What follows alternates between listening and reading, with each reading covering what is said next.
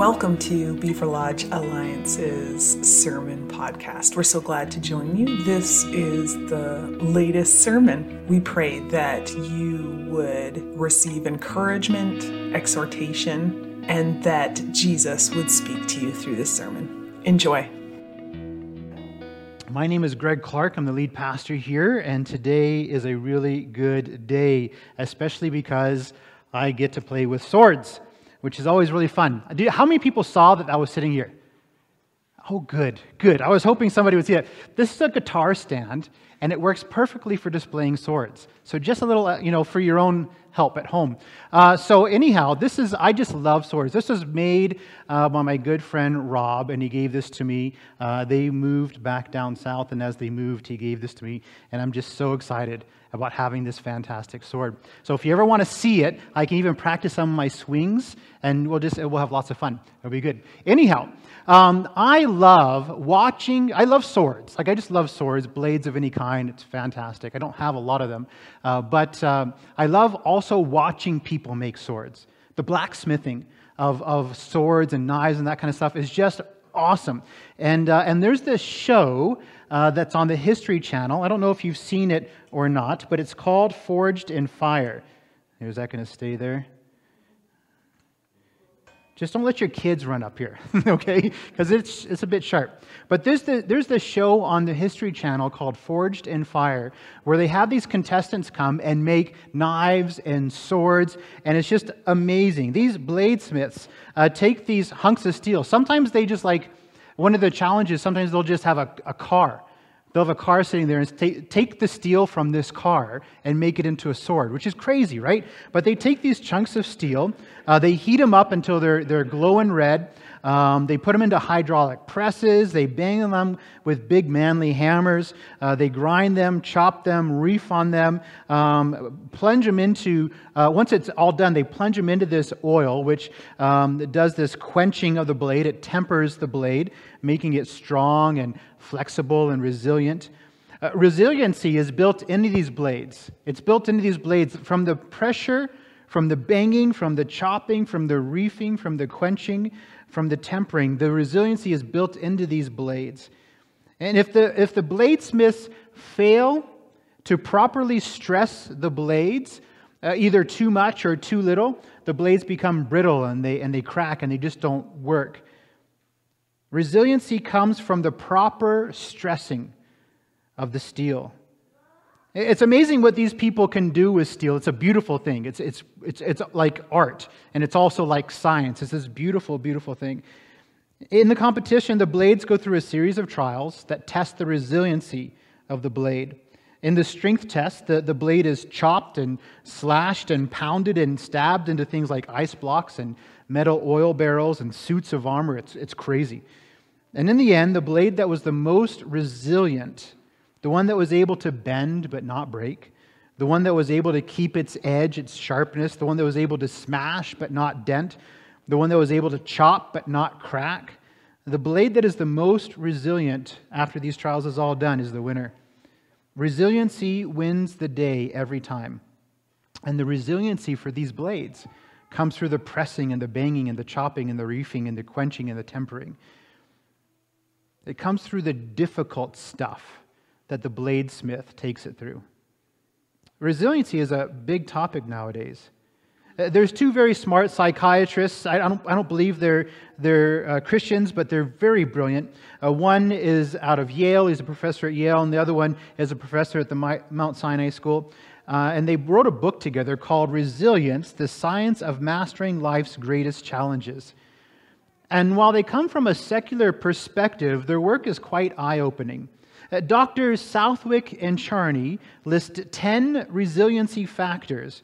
If you want to know more about this, I'm only going to talk about 4 of them today. If you want to know more about this, you can come talk to me later to find out what those 10 resiliency factors are. But the 4 that caught my eye are these 4. Factor number 4 is religious faith anchoring. They ask this question: where is my ultimate hope? Factor number 5 is support embracing. Am I accepting the support of others? Factor number 6 is role models. Do I have an inspiring circle of role models? And lastly, factor number 10 is purpose. Is my life clearly and passionately on purpose? The reason these 4 resiliency factors caught my attention is because they have to do with the subject matter that we're talking about today, which is why community. We're in the middle of our why series. All fall long, we're going to be asking the question why about a lot of the things that we do. And today we're looking at why community. Why is community so important? Now, maybe you already know this, but our vision statement is this. The church's vision statement is that we exist to know the love, presence, and power of Jesus Christ and then make Him known. We've set up 4 different priorities that help us to accomplish this vision statement. And one of those priorities is around the area of community. And this is what it says. We are committed to bringing Christ's love to individual and community relationships. We contend for healthy and intentional connections that build community. Now, that's a pretty good priority, I think. Community is super important to us. It's one of only 4. We only have 4 priorities, and one of them is community. So it's a pretty big deal. But why community? I want to give you 3 reasons why community is so important. And we're going to look at this like a 3-ringed target. Because, I don't know, throwing hatchets or knives or something at a target is a fantastic idea, right? So we're going to look at it like a 3-ringed target. On the outer ring, we have resiliency. On the secondary ring, we have purpose. And in the center, we have image. So we're going to start off here by looking at resiliency, which is what we started our day off talking about. This is the most visible space. When the going gets tough and the trials come, when the hard things of life come at us, how do we respond? Are we the type of people that will bend but not break? Are we the kind of people that can face things head on without falling away? And going back to Southwick and Charney, we see 4 of their resiliency factors. I'm just going to read them one more time. The 4 resiliency factors are religious faith anchoring, support embracing, role models, and purpose. And out of these 4 resiliency factors, or all four of these resiliency factors are focused in on community. The first 3 in particular will help us to clarify the first ring of our target. Because together, we place our hope in Jesus Christ. That's the faith anchoring piece. Where is our hope? Our hope is in Jesus Christ. And we do that together. We gather together. We connect with one another to anchor our faith on Jesus Christ. Together we support and encourage each other. That's the support embracing thing. We stand shoulder to shoulder, even when there's a 6-foot break. We stand together in the middle of this. We support one another. And lastly, together we inspire one another and we spur each other on. That's the role models piece. We inspire each other and we spur each other on. In just these first 3 resiliency factors, we can see the reason why we push so much for community. And these are not just secular scientific factors. These guys, Southwick and Charney, found that these are important for resiliency, but they didn't come up with this idea out of nothing. This is a very old idea. The idea that community is important is a very old idea. In Hebrews chapter 12, the author there says, "Since we are surrounded by such a great cloud of witnesses, let us fix our eyes on Jesus." I love how the author of Hebrews says this. He says, look around you. Look around you. Look around at all the people that have done this before. Look at all the people that you are currently doing this with. Even maybe look at the people that are going to follow in your footsteps. Since we are surrounded by such a great, enormous cloud of witnesses, right in the middle of this community, right in the middle of this gigantic group of people, let us fix our eyes on Jesus. He's our hope. We do this together in community. And then there's this passage in Ecclesiastes, which even if you don't go to church, you may have heard this before. But in Ecclesiastes chapter 4, here's what is written there. 2 are better than 1 because they have a good return for their labor. If either of them falls down, one can help the other up. but pity anyone who falls and has no one to help them up. Also, if two lie down together, they will keep warm. But how can one keep warm alone? Though one may be overpowered, two can defend themselves. A cord of 3 strands is not quickly broken. Just simple practical stuff here that we actually support one another. We are stronger when we are together, when we're standing side by side, when we are in this together. And of course, one of my favorites from Proverbs, which reflects back on the resiliency of the sword illustration, is this. Proverbs chapter 27. As iron sharpens iron, so one person sharpens another.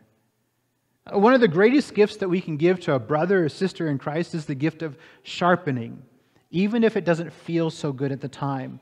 In fact, I was just sitting with our Board of Elders this last week. We have a monthly Board of Elders meeting, and this last week we were together, and we actually walked through some conflict. You will be happy to know, though this might be a surprise, that we do not just have yes men and yes women on our Board of Elders. We have people that come from different walks of life with different ideas and different thoughts and different ways of reasoning things. And when we come together, oftentimes, when we first come together, we all bring different ideas and different perspectives and different thoughts to the table. And sometimes we have to grapple with those things, and there's some conflict that's there. And that sharpening happens at the table as we challenge each other and encourage each other and push into what God is calling us to. But I have seen time and time and time again, by the end of the meeting, we've come to a singular point, a singular vision. Probably one that none of us thought of before we got there. But we allow God to use us to sharpen one another. We allow conflict to work its job. Conflict is a great gift. And if handled well, it can lead us to greater resiliency. It can lead us to deeper friendships. It can lead us to a sharper purpose and focus. We're not talking about conflict that leads to offense. None of us come into the meetings yelling at each other. None of us come into the meetings hating on each other. That's a different thing altogether. What we're talking about here is conflict that happens when the humble family of Jesus comes together, loves one another, and honors each other. That kind of conflict leads to deeper bonds between friends.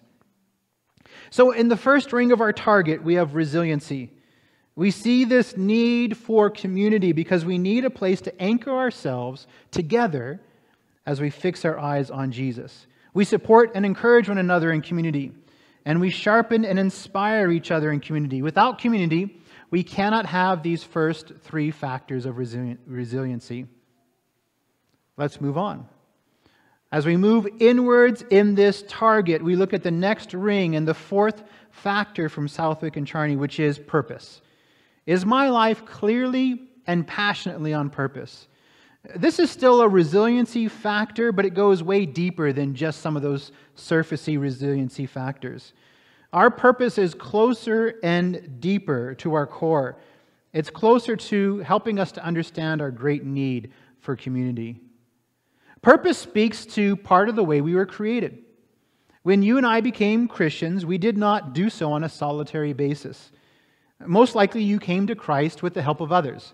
Somebody prayed for you, somebody shared the gospel with you, somebody invited you to church, or they sat down and opened the Bible up with you. There was likely somebody else involved in your coming to Christ. We here in the West idolize individuality and speak of coming to Christ in a purely personal, individualistic way. But in reality, a personal relationship with Jesus is anything but individualistic. We came to Jesus as a part of a greater story, which includes friends and family.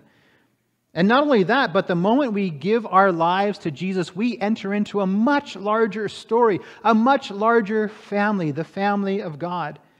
And the family of God is vast. If you look back in history to all those who have stepped into the family of God, and if you look today at all those today that are in the family of God, the number of people is in the billions. And as we stepped into this family, we stepped into this larger story of purpose. We joined the family business, as it were.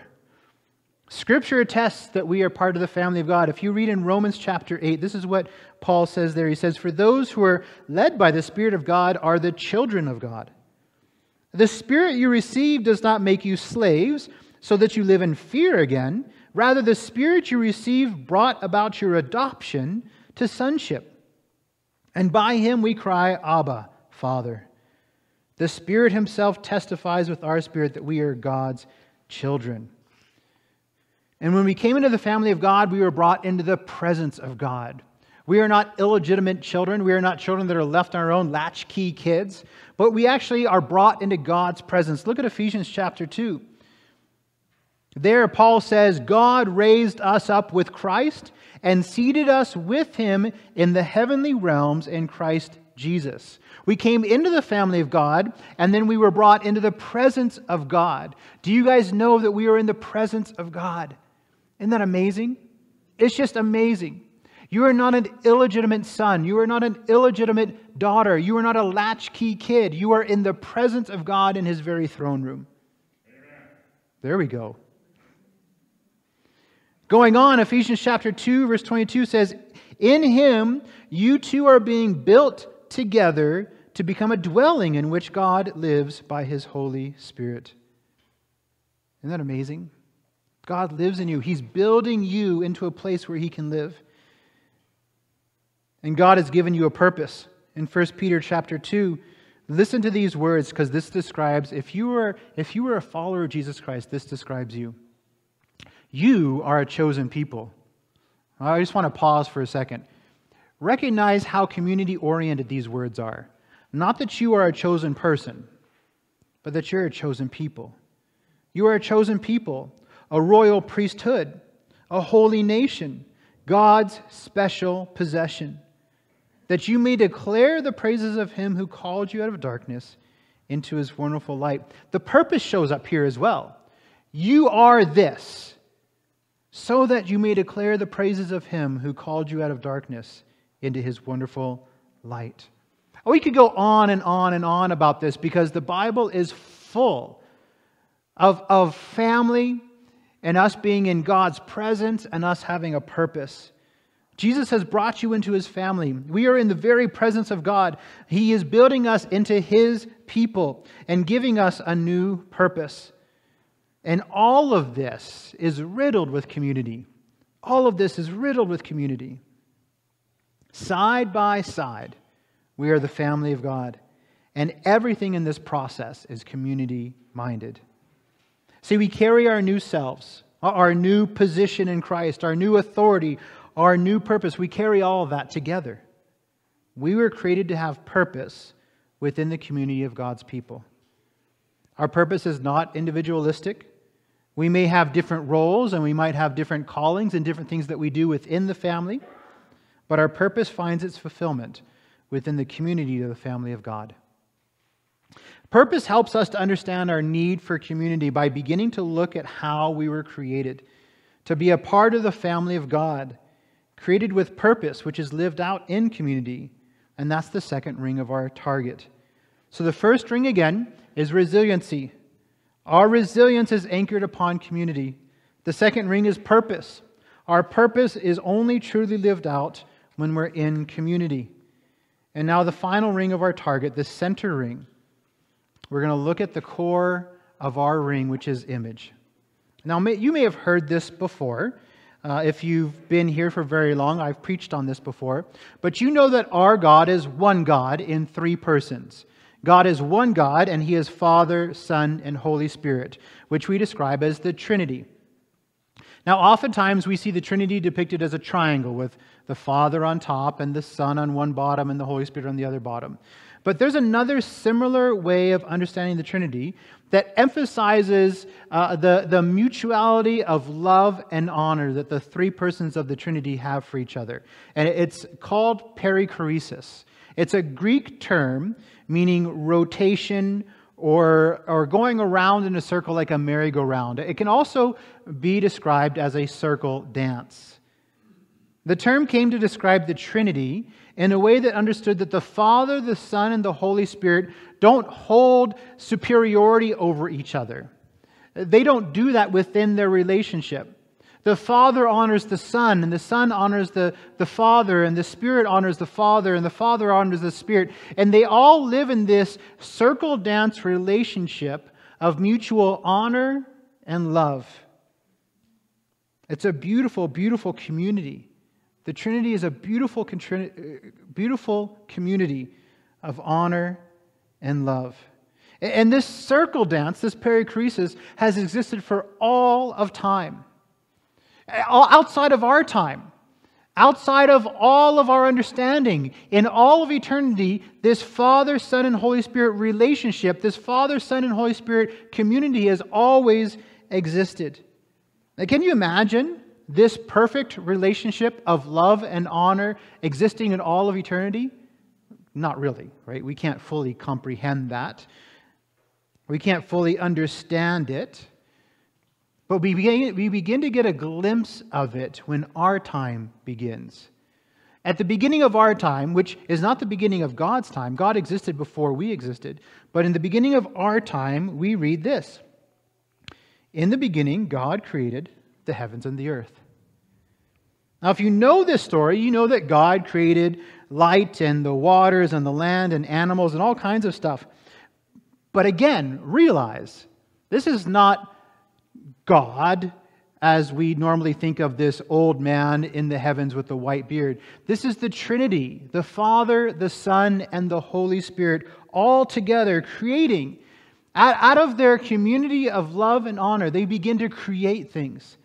They begin to create things together. It's an amazing, amazing picture. And then on the sixth day,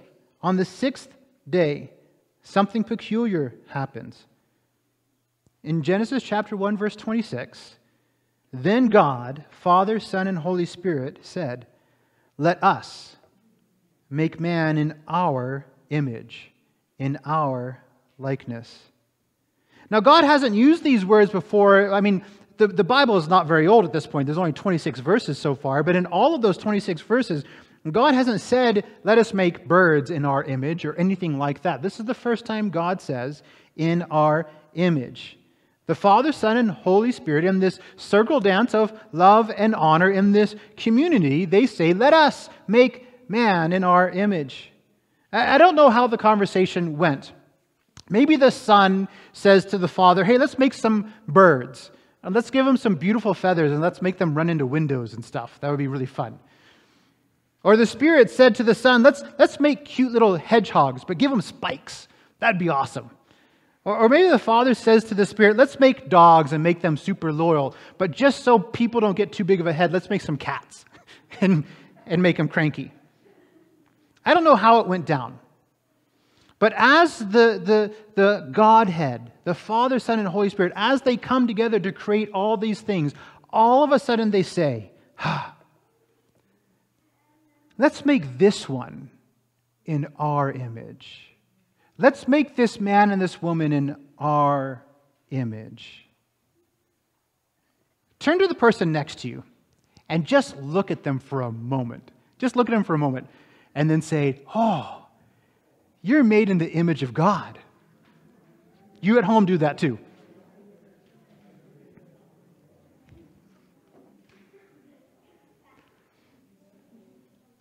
I think you guys said a little bit too much.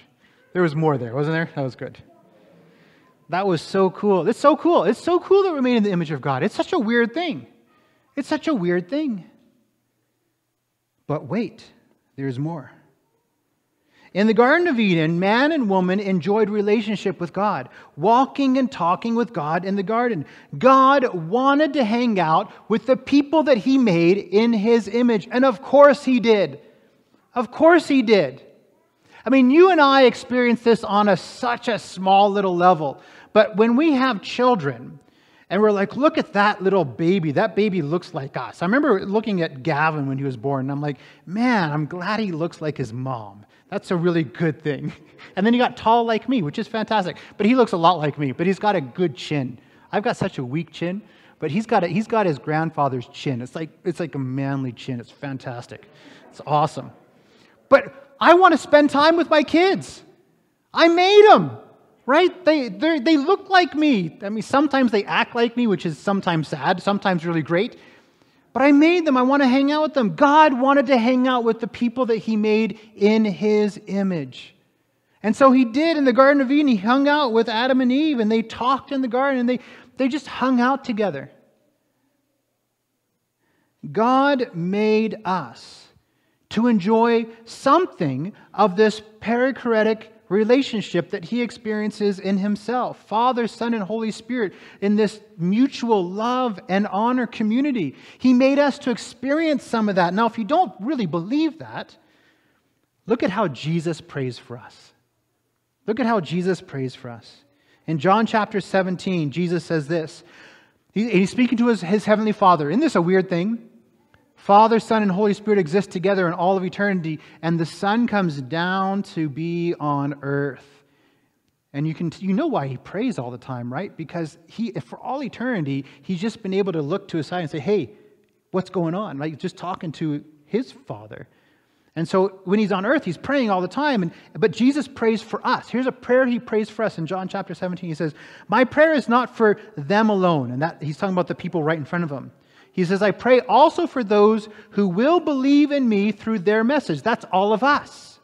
So Jesus prays for all of us. And He says this, that all of them may be one. Father, just as you are in me and I am in you. He's describing this perichoresis, right? The idea of the Father, the Son, and the Holy Spirit together in this community of love and honor. He's describing this. Then He says, may they also be in us, so that the world may believe that you have sent me. He goes on. He says, I have given them the glory that you gave me, that they may be one as we are one. I in them and you in me. Now He's changed it, right? Instead of you in me and me in you, He says, I in them and you in me. He includes everybody into this beautiful circle dance of community, of love and honor, so that they may be brought to complete unity. Then the world will know that you sent me and have loved. Look at this, so good. This is such a good passage. Have loved them even as you have loved me. Isn't that amazing? Isn't that amazing?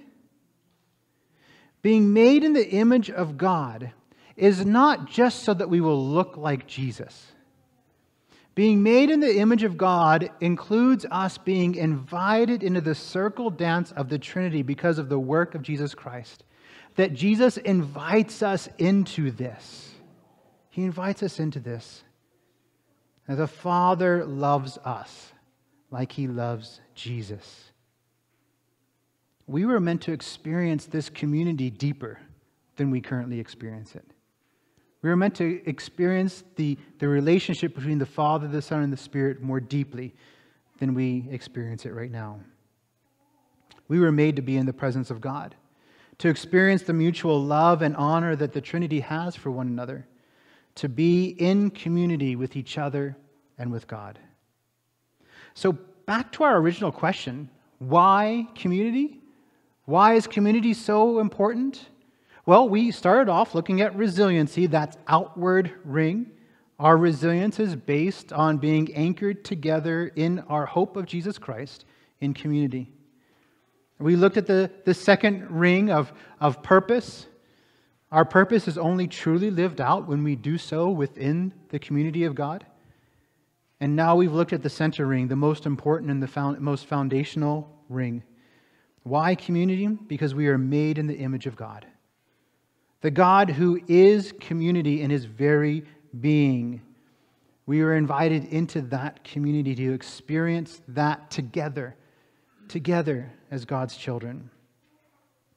The core of the answer to why community comes down to an invitation from Jesus to wholly experience the presence of our Heavenly Father, the Son Jesus Christ, and the Holy Spirit. Jesus prays for us to come into the community of the Trinity. We've been invited, and a way has been made for us by Jesus Christ to be in community with each other and with God. You were made for this. You were made for this. Do you know Jesus? Do you know Jesus? Not just know about him. I've read lots of books about lots of different people. I know Wayne Gretzky, but I don't really know him, right? Do you know Jesus? Really know him? Have you received Jesus into your life to be your friend, to be your forgiver, to be your leader? You see, it's only through the sacrifice of Jesus that we can enter into community with the Trinity. Our Heavenly Father loves us, and so He sent His Son, Jesus Christ, to make a way for us to be in relationship with Him. It hurts the heart of our Heavenly Father so much to be outside of relationship that He was willing to send His only Son, Jesus Christ, to make a way for us. Do you want to know Jesus? If you've never made Jesus your friend, if you've never invited Him into your life and given your life over to Him, it's simple. Just turn your heart to Jesus. Scripture says that if you say with your mouth, Jesus is Lord, and you believe in your heart that God raised Him from the dead, you will be saved. You enter into the family of God. And furthermore, you are excitedly welcomed into the family of God. Scripture says that the angels celebrate whenever anybody gives their life to Jesus. It's so amazing. So if you haven't done that before, I'm just going to ask everybody just to close your eyes for a moment right now. You at home, close your eyes for just a moment. Simple. If you want to know Jesus, just have a conversation with Him right now in your heart. You can say something like, Jesus, you are Lord. And I believed that God raised you from the dead. Come into my life and be my friend, my forgiver, and my leader. Thank you, Jesus. Amen. So if you prayed a prayer like that today, even if you're at home and you prayed a prayer like that today for the first time to become a friend of Jesus, I would encourage you to reach out to us, send us a text or an email, or come chat with me after the service or whatever. We want to know, because you've been welcomed into the family of God, and we want to celebrate with you. We want to say, hey, welcome to the family. Now, I want to close the service off with a little bit of a challenge here. I feel like, and maybe you didn't do this, maybe it was just me, but I think that as a group, we've sort of done this. I think we've allowed COVID to steal some community from us, to steal some togetherness from us. I'm thankful for the ability of people I'm thankful that you guys at home can watch this service. I think it's fantastic. Whether you're watching it right now or later this week. I'm thankful for that. I'm thankful for the ability to connect with people on Facebook.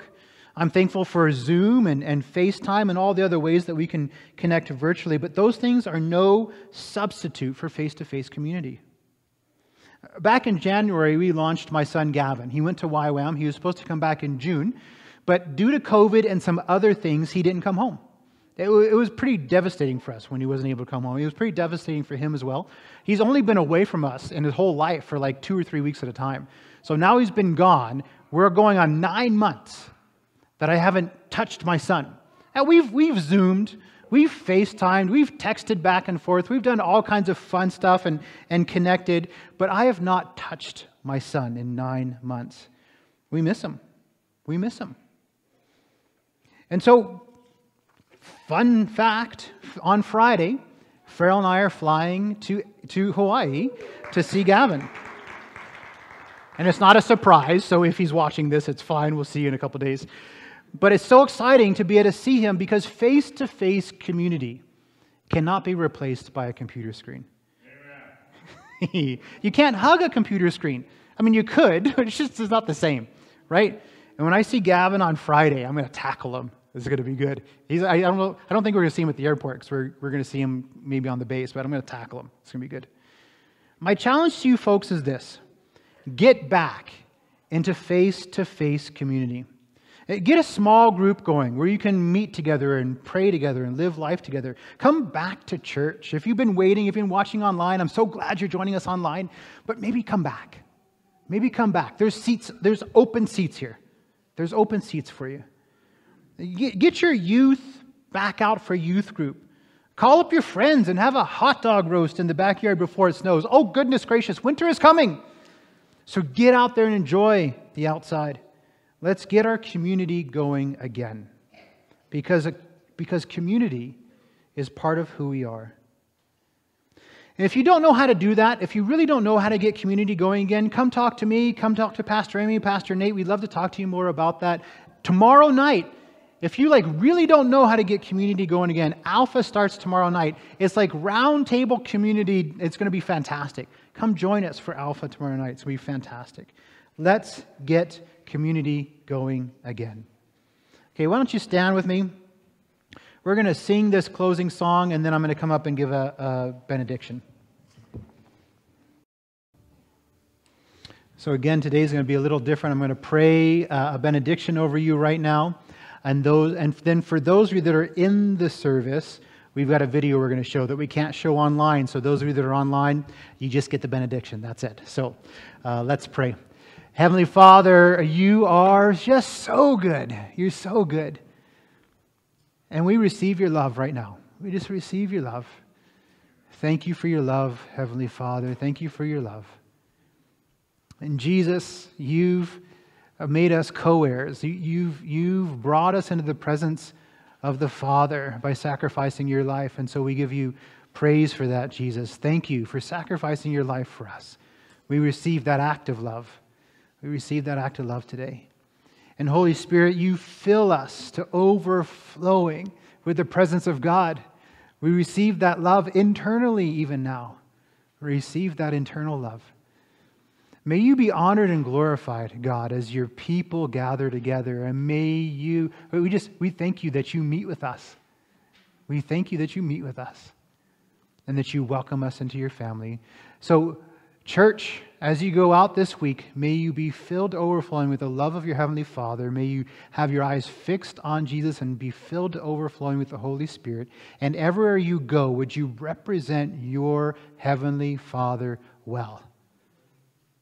So we love you, God. We thank you. And we pray these things in the powerful name of Jesus Christ. Thank you for listening to our podcast today. If you would like more information about us or find out ways to contact us, visit our website at www.beaverlodgealliancechurch.com. We pray today that you would experience the love, presence, and power of Jesus Christ and then make him known.